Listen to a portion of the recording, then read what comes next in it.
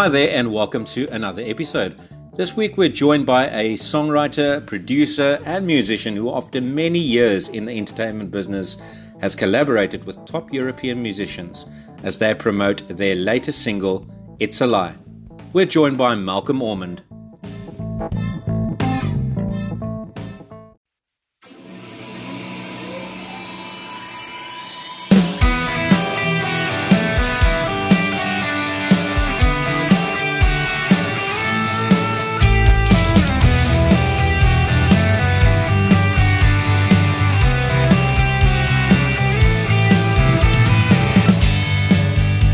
There's laughter in the city,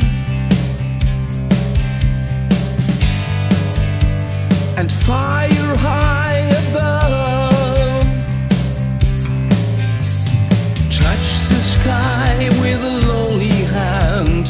Rise above, let's make a stand. On and on, 'cause on and on.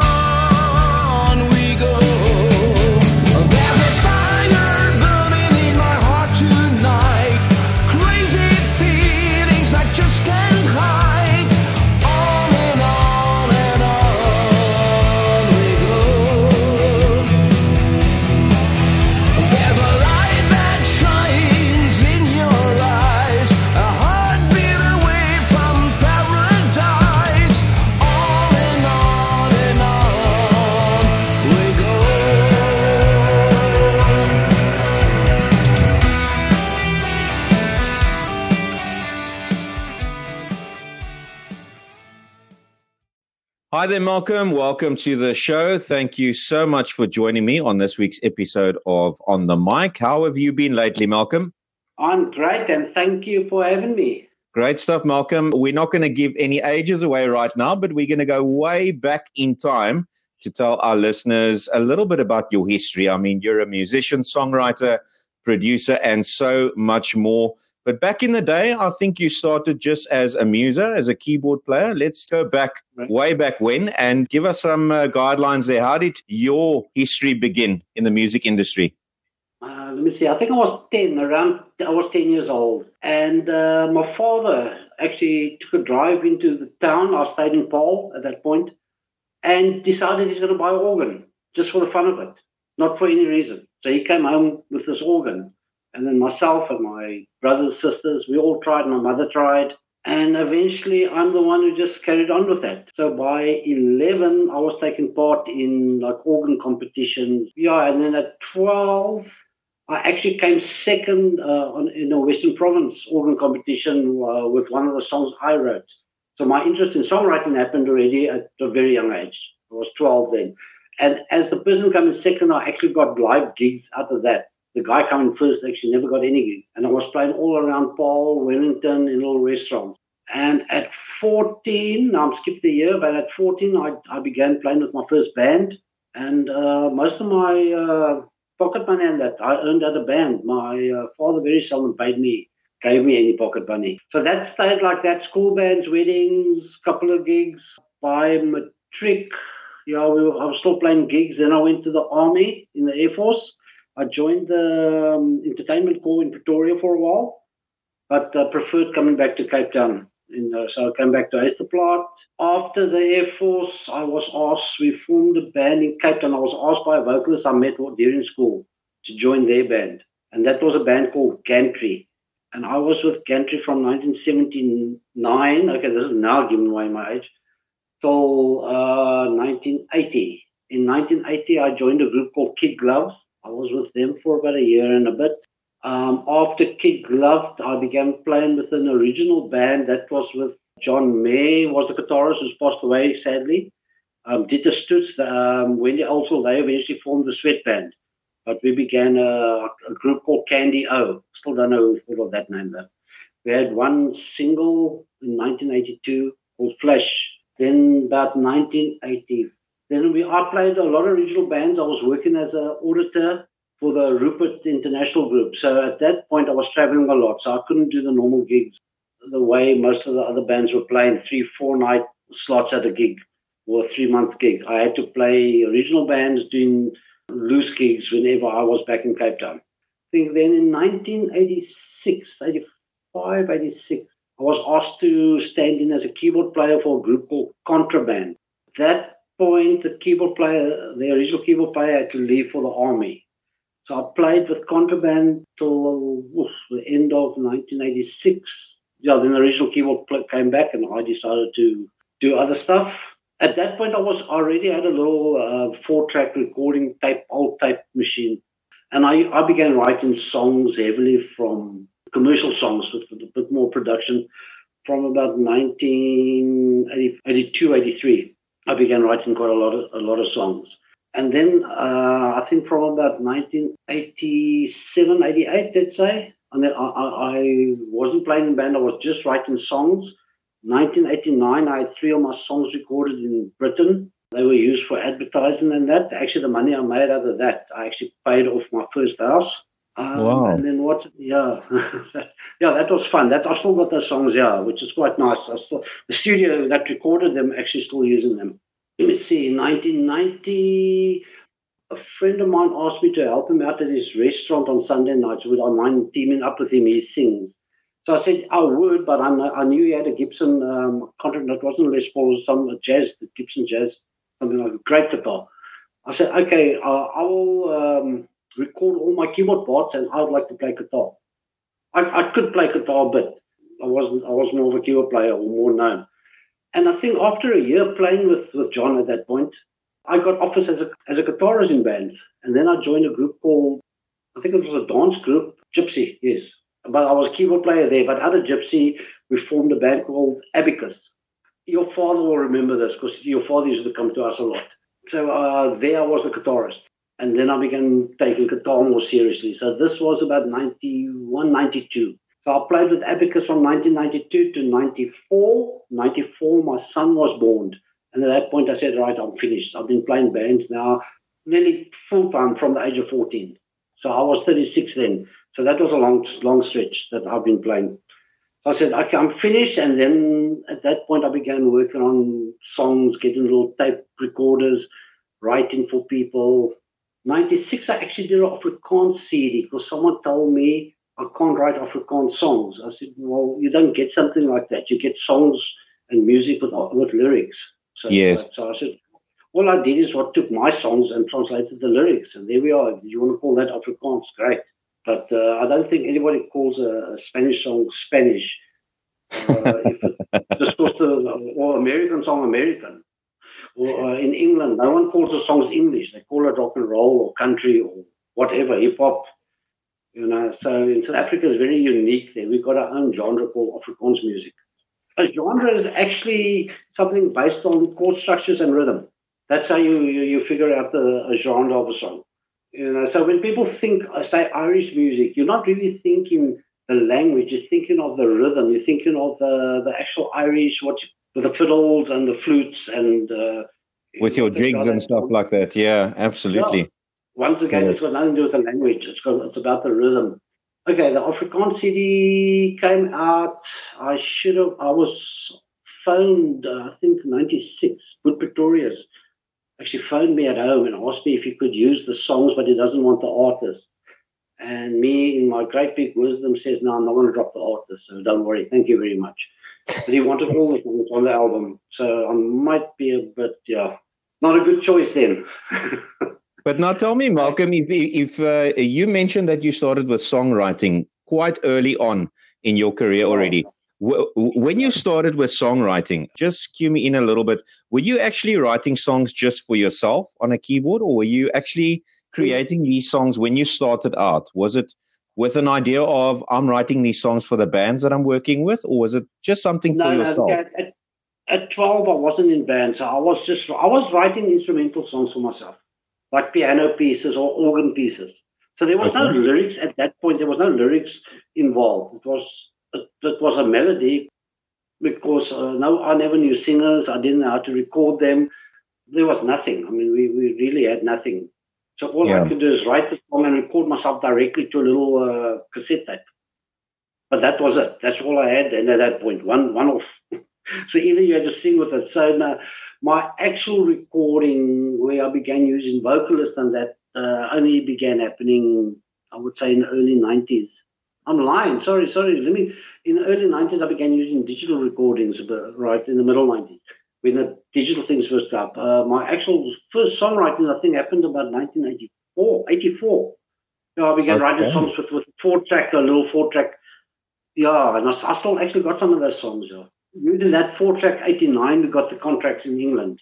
That's right. But my digital recordings began only happening about the middle 90s. The standard of those songs those days, if I listen to it now, it's actually, I thought it was great then, but if I listen to it now, it's not. And tell me, how's things changed over the years with your songwriting in general, Malcolm? You mentioned you started off just doing instrumental piano pieces for yourself. How over the years or over the decades did that change? Obviously, you started incorporating vocalists and things like that. But from a songwriting perspective with you in particular? I think when I began in the 80s, we were just trying to say, okay, this is a hit, so let's do this. We were chasing money, chasing the market. That changed a lot by the end of the 90s. We still to the early 2000s. Right up there, we were saying, okay, I'm going to do this, let's do this. And not one of those songs, except for the 3 songs I actually got in England, which was quite nice. But after that, nothing really happened. And then I think in the middle 90s, that I stopped a bit, but we kept on looking for commercialism. Then I think from about 2003 to about 2010, I actually nearly stopped totally. I was recording songs for corporates and all that. So I stopped really writing. I was earning quite a bit of money doing corporate work as a recording producer and just writing little riffs. So that was quickly. And then someone told me in 2010 I should send some of my songs over to the States. There's a place there.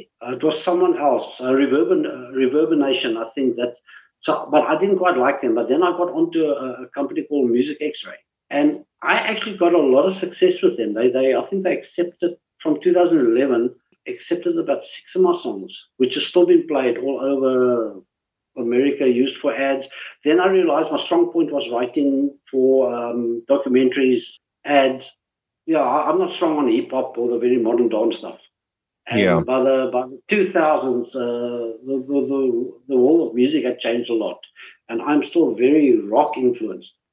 Combining rock and classical, there was still a market in extreme sports, in ads, in documentaries. I haven't made a film yet. I've tried some of them. And I think from about 2011, 2012, I'm still thinking that. I forgot. I stopped thinking about if there's a market for the song or not. I would write songs that I like, and that's it. You know. And after when I changed my attitude to do that, I actually got more attention for my songs than I had when I was trying to make money out of them. I actually have made more money out of the songs now than I made when I was trying to write for money, which is quite weird. I hear you. And those 3 songs that you mentioned that did so well for you in England, how did that actually happen? How did those songs kind of make it for you? Yes, interesting. I was staying in Tableview, a little townhouse I was staying in, and my neighbor was British.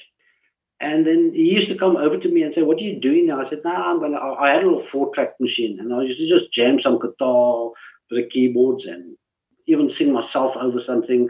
But at that point, I was playing with Contraband. So I used to use Brian Mitchell, who was our Contraband lead vocalist at that point, to come through to me, and he used to do recordings with me on Saturday afternoons. And then he said, "But he's got an attorney friend in England. Why don't we send a cassette over?" Now, that's way before internet and any of this.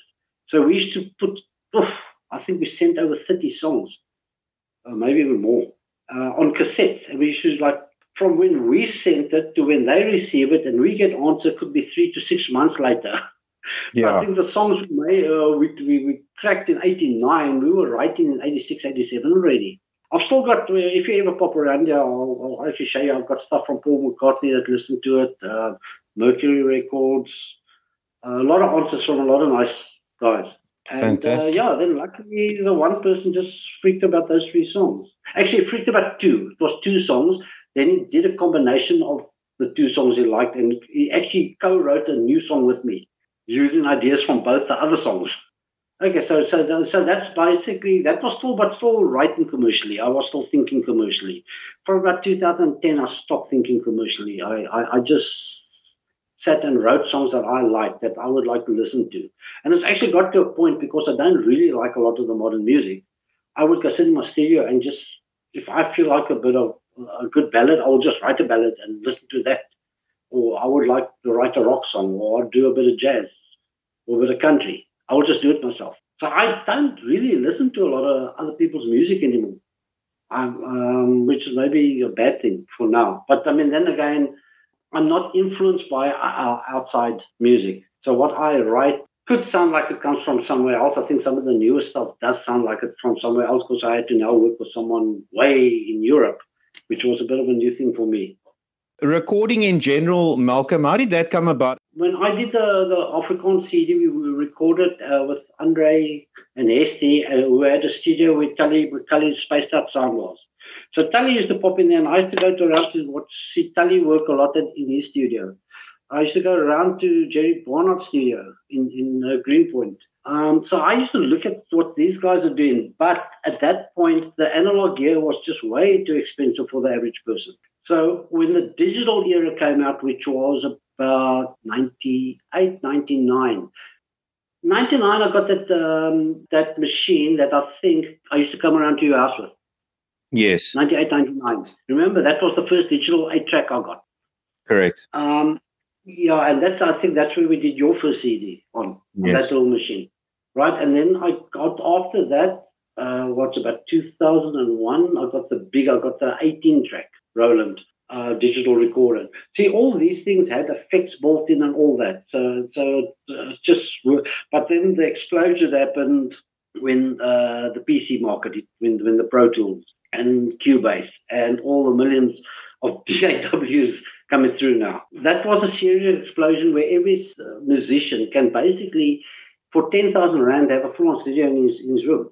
But you can have all the equipment. If you don't understand what the effects and what mixing and all that is, it's still, you won't do very well with anything, with any song on that. You need to understand what you're doing. So it's been 2 years that we're recording. I'm not the world's greatest producer, but I do what I feel fits for my songs. And if someone else likes what I'm doing, and then I will do that. I know you've been collaborating with some artists in Europe. It's exciting. So tell our listeners about that and what you've been working on. Okay, let me see. Let me go back about a year and a bit now. When it was 2017, I wrote a song called Cries of Thunder, which was like when this anti-Zuma thing was big. I wrote it in support of that movement at that point. And then these friends of mine in Luxembourg heard it. And in 2018, the beginning of last year, they actually contacted me and says, Malcolm, don't you want to come over? Don't you want to work with us? Don't you want to do this? And I said, I'll try, but I'm really busy at the moment. I'm trying to get my business off. And that was going on. And then March happened. And we were all suddenly dumped into lockdown. And at that point, I wasn't even sure if my business is going to survive or anything. So then I began speaking to Frans in Luxembourg, and then and to Ray. I know the two of them from South Africa 20 years, 18, 19 years ago. And then I was introduced to Luke Rodemacher. He's a Luxembourger, and we've been getting along very well. He's highly qualified in music. And then I had the first 3 weeks, which was really, my work came to a total standstill. I just spent, so in the first 3 weeks, we managed to finish 3 songs, and then It's a Lie came up, and then, so after 5 weeks, I fully produced 4 songs. And on average, one song before that used to take me between 6 months and a year. So this was really like pushing it. But what was interesting, I used to do guide tracks at home, put the bass, and then email it through to Frans and them. Then he would put down a vocal track, send it back to me. Then I would say, no, I don't like this, or this is the wrong key. Let me change the key, send it back to him. They will do it. Then they would go get Ray to do a guitar part, or maybe some drums from Luke. The nice thing about the 4 of us, the group Fade to Grey has existed since South African days. They carried on with Fade to Grey. But what we're going to do now is we're going to call the regional group that just plays the regional music FTG. So it's still Fade to Grey, but it's now FTG. Okay. So FTG, all the four of us involved in FTG, the original music, have all got studios at their own homes. So some evenings we'll sit, everyone in the studios, and just communicate with each other about ideas, send in. So I would be sitting, getting the message, go, poof, listen to it. I say, okay. And as long as everything syncs up. So if my song I'm writing is 100 beats a minute, they just tell me it's 100 beats a minute. They send me the exact track the way they got it on their recording system. I put it into my recording system and just syncs 100%. And then that's so it was the first time I've actually worked like that. And at the moment, I'm working on a ballad where the singers in Luxembourg, it's going to be Ray, but we're using a lady singer who lives in Dubai. So I'm doing all the music. I'll be doing the eventual music mastering. Some of the vocals has been done in Luxembourg. The orchestral arrangement will be done by Luke in Luxembourg as well. Then that backtrack will be sent through to Dubai. The vocals will be done there because this lady has a studio right in the flat there. And then everything, so we'll just get together. Right at the end, I'll put everything together and mix it. The person who actually the main songwriter on the song, it's his responsibility to mix and master. Okay. Everybody can give ideas, but the final mix and master is that person's responsibility. So to maintain the feel that he wanted. Well, our times have changed because you would have never been able to do this back in the day, eh? I remember working with Vanessa, who's now the lady in Dubai, working with her first album in South Africa. And that was 2003. At that point, one of my songs, I wanted to send it over to Nashville. It was like a country ballad type of song. And we actually couriered a cassette over there. And this was 2003, by the way. CDs were still there, but it wasn't big. They then couriered a cassette back to me, telling me this is the lady who's in Nashville who's just sang your song. And this is what's going to be used for. Yeah, it's the unplugged version. So there was no internet. And if you think by 2011, 2012, I used to get requests for certain songs. And then I used to hit the button, the song, 5 minutes later, the guy would answer me and say, oh, I love the song. Well, don't. We can use it, we can't use it. I would say on average, within half an hour from me sending a song to America, I would get an answer back. Where if that was 10 years ago, let's say up to about 2006, 2007, it would take you 3 months to wait for that answer. Yeah, no, it's fun. So I'm really enjoying it. So it's like it's a passion. Music's a passion. It's not a job. As soon as it becomes a job, I will stop it permanently. The contacts I've made in Europe now is incredible. I mean, yesterday, Luke actually was chatting to me about Opus 11, and he actually said he's going to Austria to market. Can he fly me over? And I would have been on the plane if our borders were open. And tell me, what has the response been to those tracks that you've recorded with the guys so far? Well, It's a Lie in particular. What has the response been over in Europe? I think there's not a lot of that happening. I'm not quite sure. I don't think the marketing's been done. I thought I would get a bit more marketing done over there. Yeah, I mean, just likes and all that. It's not really seriously commercial song, but I also think it's just too much. The whole lockdown, there's just too much of everything. There's too much people saying, yes, we agree. There's a lot of people saying we don't agree, right? So I think there's just too much politics in the world at the moment. Sorry, when I did Cries of Thunder, it was only the Zuma thing. But now we've got this. I don't know. It's every day there seems to be another thing happening. China's going into the second outbreak now. And the WHO's warning against the world, they must beware. So all these type of things. So I'm not even sure what's conspiracy, what's not anymore. But I'm still healthy, so I'm sure. Well, I'm still healthy as it's conspiracy to me. So I'll let you know if I ever get sick. What's your verdict on what's going to happen in our industry? Well, in the music business as a whole, Malcolm. I mean, you've also got so many friends and colleagues out there in the entertainment business. What do you see happening in the future? Whoever survives and whatever gigs left, there's going to be a lot less artists and going to be a lot less gigs. The guys surviving are the guys with solid foundations, the big known artists, the guys with good investments. I think your day-to-day pub singers who are making a living and having to pay day-to-day, month-to-month, or live month-to-month, they're the ones suffering the most at the moment. And then also the sound engineers. Wow, it's scary, and no one really knows. At this point, the worst affected industries, the entertainment industry, the hospitality industry, and the tourism industry.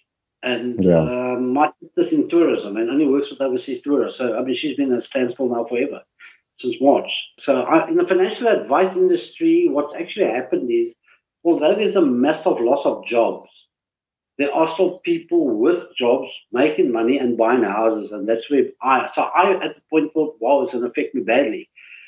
But I was just saying to my partner today, I was busier today, maybe for the last week or 2 weeks, than I was before the lockdown. See, so in a way, with the lockdown happening, there's been a 2.5% interest rate drop. So the people who are still working for the government for fixed salaries and all that, they are able to buy houses now that they couldn't actually afford a year ago.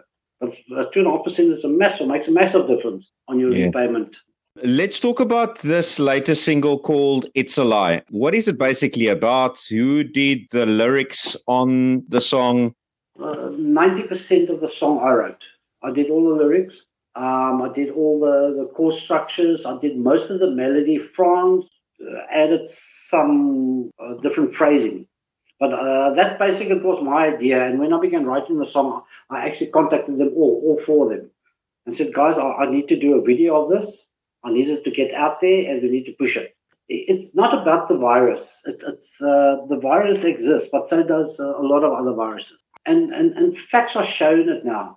The virus might be a flu on steroids, but it's not close to as fatal as what they're trying to make out. So the lockdown, I'm really protesting against the extreme lockdown measures that everybody's used. But now if you look at South Africa, they are the cleverest medical, whatever, practitioners in the world that works for our health department, because they're the only ones that ban alcohol and cigarettes. So what they say is, guys, the other countries don't know what they're doing.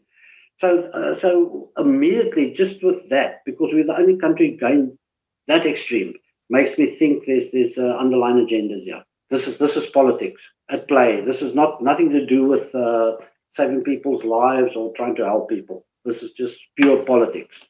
But then again, we'll see. I would say let's wait till the end of September, October. We'll see what happens. Do you remember a DJ at KFM called Rob Wember? Yes. Okay, Rob Wember's dad died the 29th of May. Another COVID-19. He came back from the United States. His father had a heart attack. His father was obese and was a diabetic and had hypertension. His father, before going to hospital after the heart attack, there was nothing wrong with him. At hospital, they said, no, he's positive for COVID-19. So his death is also now COVID-19, although he had a heart attack 48 hours before he died. So that you can openly go Google. Rob Wember just says no, he doesn't understand. There's some things that he's not sure. So in a nice way, he's saying, listen, guys, this is a lot of bull. And then he said he spoke to the undertaker that worked with his father's body. And the undertaker said the one body he's got there, that's COVID-19, related, was a motorcycle accident, and the other one had a stroke. See, so what I'm saying, for political reasons, why I don't know, but there's a lot of this going. But that's the first real proof coming out now. Yeah. I know. So, but you know what? We don't have the power to overturn anything. No one's going to take bazookas and storm Parliament. So I don't know if this is nature's way of culling the human Earth population. So, I don't know. It's just a strange, I think we're all in a very strange situation, and everybody's trying to figure out what's normal about it. So what we did on the music side, we're going to still pump It's a Lie, but I'm also going to turn It's a Lie into a normal music video. And then what's actually happened, the lockdown has just brought a bit of interest back into me to write songs again. I think for about 3, 4, 5 years, I got into a slump. I even said to the guys overseas, if they got any maximum age 25-year-old vocalists, we can look at writing for them. I don't want to write for 40-year-olds. You're wasting. No one does that. So if we want to go modern, and I want to try to do like a bit of hip hop with dance and that, you need a face and a body that goes with that music. It doesn't help that we as 60-year-olds go and try stuff like that. It's going to look ridiculous. We look fine playing guitars, because that's the age group that we're all in when the guitar rock music came out. It's going to be difficult for me to spend 2 or 3 hours every single day again playing music. So what I'll do is I'll most probably I get lots of melodies. And I said to Franz in Luxembourg, I've got gigabytes of ideas on my PC in my studio. gigabytes of chord structures, of lyrics. I began writing. Just every idea I get, I always record it in case I can use it in the future. I never just leave it because, you've had that. So you go sleep at night and you get this fantastic melody and say, oh, this is great. And you wake up in the morning and say, oh, my word, it's gone. It's gone, so yeah. When that happens to me, I actually get up and go record it. I'll play it out on the keyboard. And I just write down the lyrics, poof, and save it and leave it. And I'll go listen the next day if it's worthwhile. So out of that, I can actually write 10 albums just on what's lying on my gigs. But now, if I'm going to put a lot of effort into something, then I would be looking at getting some sort of remuneration. But if I'm just writing 1 or 2 songs a year, having fun, relaxing, it's my therapy, then I don't really care about it too much. But I know the guys in Luxembourg got so interested in saying, Malcolm, you need to stick to writing the rock stuff. But then eventually we had a meeting last week and yesterday, a quick one. And I said, guys, but we have to just get some sort of aim now, what we're trying to achieve with this. We can just sit and write songs and put it on a couple on YouTube now and then, and that's actually wasting my time. Then I can go back to writing my Pink Floyd type of orientated songs that I like. And I've always asked someone, as soon as you say you like my song, and I would say why. And they say, oh, no, it sounds nice. And then if they don't like a song, I'll say why, because it doesn't sound nice. I say, yeah, but why? And then they look at me, so you need to break it down. The next song we're busy doing, a new song, is a ballad I wrote called Heal the Pain. A touch. You might think it's a gospel song, actually. I was surprised when someone said it to me, and then I listened to it. I said, oh, my gosh, it could be a gospel song. So, okay, so that just happened. I was just sitting there mixing some of the rock songs on, took a piano, and I just began singing and playing. And then this idea came up. And just with that idea, I sent it over to France, and he freaked about the song for some reason and said, no, can we finish it? So what I've done is I've just sent him a rough demo of piano, acoustic guitar, and some strings. I said, guys, we'll keep this unplugged and that, and that's my lousy voice on it. But I always sing my own songs to make sure they understand the melody that I've got in my head. I don't want a brilliant singer that doesn't capture the emotion. Malcolm, thank you so much. Well, we look forward to those new singles lined up. Where else can people listen to that? Is it available on YouTube? On YouTube, we're going to actually try to get it onto iTunes and Amazon shortly. On YouTube, if you type my name in, you can type, I think it's under Fade to Grey as well. On my Facebook page, you will find it. On my Facebook musician profile, you'll also find it. And then I'll take it from there. But then I've got a couple of different ideas going forward, especially after I heard you sing the other day. I haven't heard you sing for a long time. And that's live. That's not like me producing my voice a bit. Using the stuff that everybody uses in the world anyway. No, great stuff, Malcolm. Well, thank you so much. We look forward to some more new music from you. We're going to play out the show with It's a Lie. So to all the listeners out there, have a listen, guys. An awesome track. And you can hear it right here on this podcast. Thank you. Until we meet again, hopefully after lockdown, hopefully soon, we don't stay too far from each other. Definitely. Thanks very much.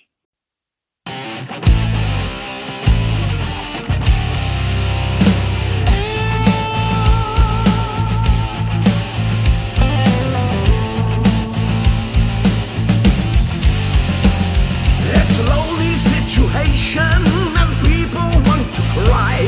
The leaders are damnation, but we believe their lies. Our freedom has been taken by evil thinking minds.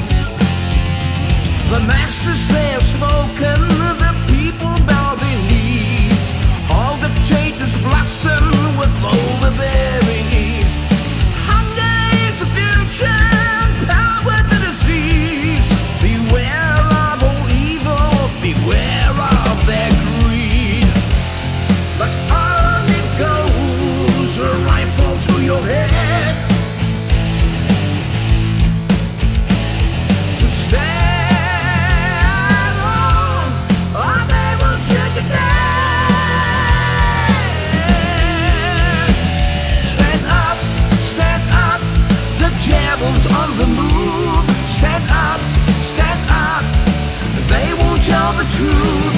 Stand up, it's all a lie, you know. Stand up, it's the world's greatest con show.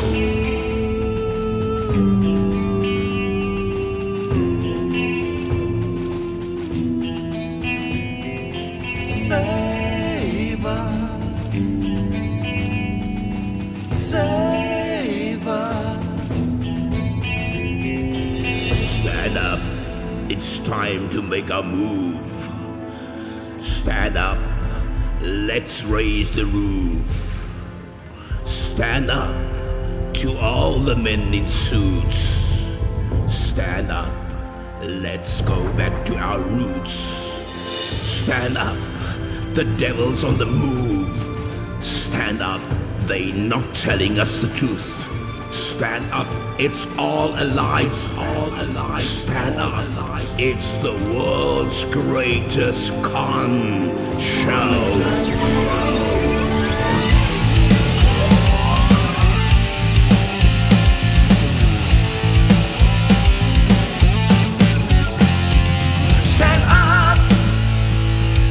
Time to make a move. Stand up. This time let's raise the roof. Stand up. To all those men in suits.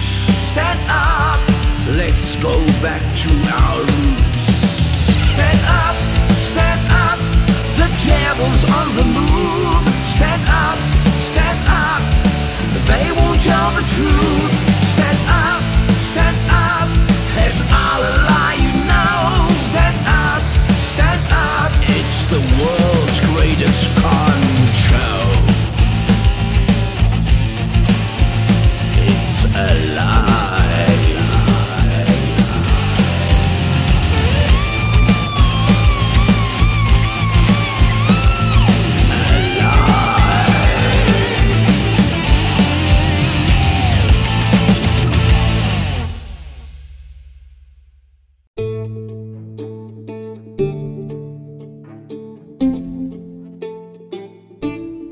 Thank you for joining us on another episode of On the Mic. If you enjoy the show, please remember to follow and share with all your friends and family. To stay updated on news and events, follow us on Facebook, Oasis Entertainment. And if you'd like to make a small donation towards the show, please use the PayPal link in the episode description. For those with a small business or startup that would like to advertise on this podcast, feel free to contact me directly, Justin at oasisentertainment.co.za.